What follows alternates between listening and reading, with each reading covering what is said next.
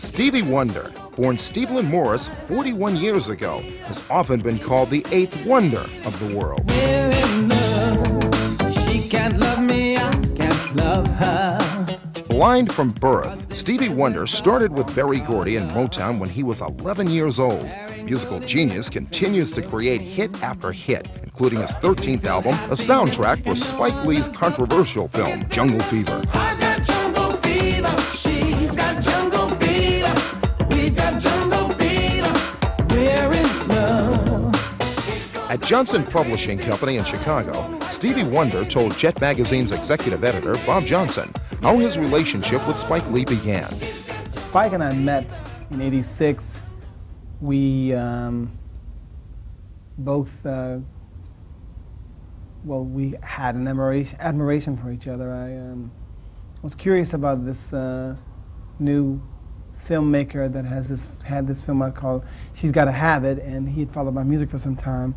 I told him, well, if he wanted to come to my concert, he'd have to give me a video of the film so I could see it. So I was able to check out She's Gotta Have It, and from that day on, we just became very good friends. Never been too much for watching. There's too many things to view. In the last part of 1990, he called me up and told me of this film that he was going to we're working on, called Jungle Fever. And he gave me the basic synopsis of the film, and I was excited about it because I felt it was a controversial film, but also there was a lot more than just the racial relationship between a black man from Harlem and a white woman from Bensonhurst. You and Spike seem to hold different views about interracial relationships. Spike says that although he does not condemn interracial relationships, he would never date a white woman because he says he just does not find white women attractive. Have you ever been told that you dated a white woman, or can you tell if a woman is white or black? I think that, you know, I have dated women of other cultures before, and I have a love for African American women, and I will marry an African American woman, but I have respect for all people, you know, all cultures. I think that beauty is in the eye of the beholder. So what one can't see, they have to touch. And if it feels good for them, or if it doesn't feel good for them, that's their decision to make.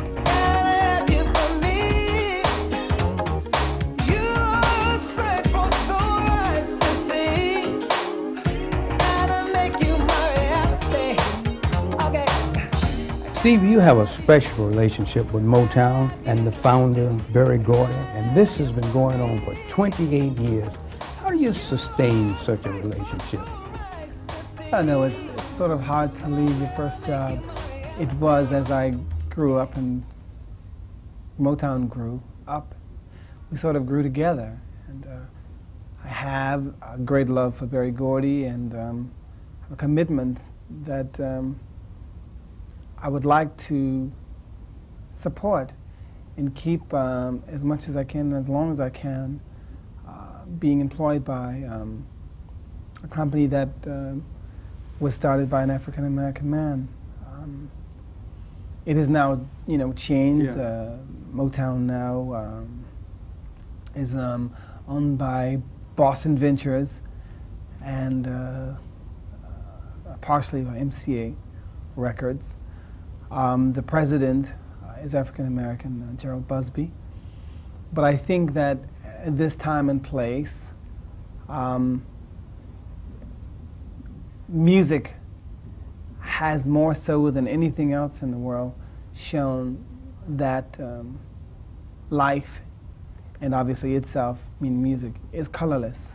Can you recall the first paycheck you ever received from Motown, and how much was it, and how did you spend it?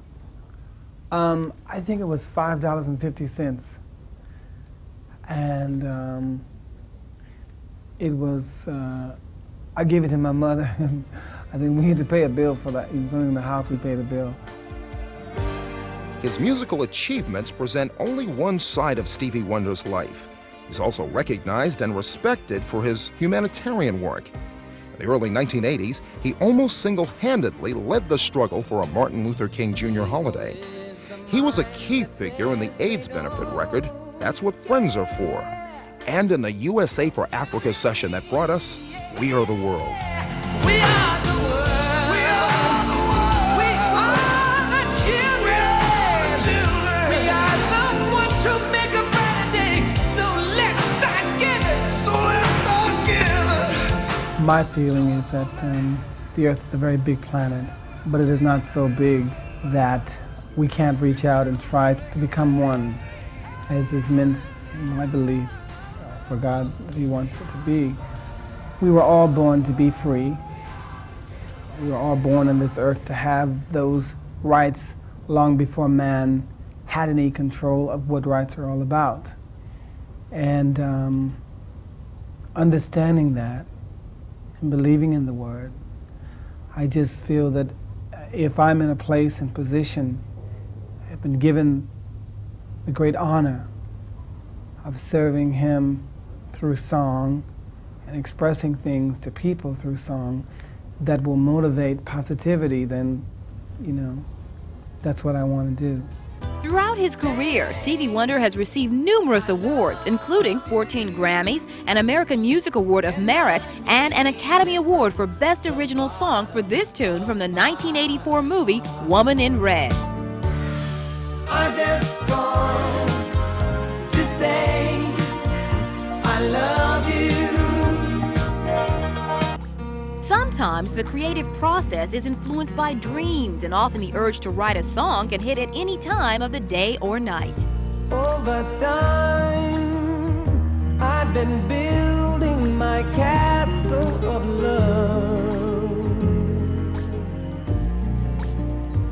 just for two, though you never knew you were my reason.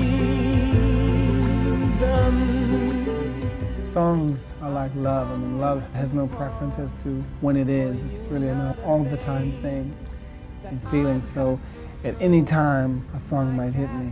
There's a picture of you and your daughter, Aisha, in the May 20th, 1991 issue of Jet. I remember when you wrote, "Isn't She Lovely?" You dedicated that song to her. What is she doing now? Is she interested in the music business? She likes music. I mean, she's interested in dancing, actually.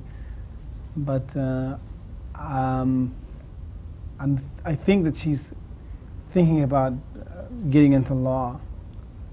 And whatever she does decide to do, whatever any of my children decide to do, it's, you know, it's for them to decide. I can give them some pointers about music. You know, I can tell them the do's and don'ts, or just make the recommendation, a suggestion, but ultimately it's their decision. Make me feel like paradise. Fill me with your kisses. Make the moment feel just right. Take me up and away. Do you still play air hockey? Do you still roller skate? Or have you added any other hobbies? Well, I fly planes now. No. Actually, I still roller skate, and I still air hockey. I like that. It's fun. You know, you always seem to be as much at ease with your greatness as you are at ease with your blindness. I'm not blind. I am not blind. I sometimes wonder, like, how would I, in this time and place, view the world if I could visually see? I don't know. I think people have spent so much time on so many absurd things that I guess, you know, we just seem to never really learn the lesson, get the lesson right. But I think when we ultimately get it right, this will be an incredible earth, an incredible world. You're the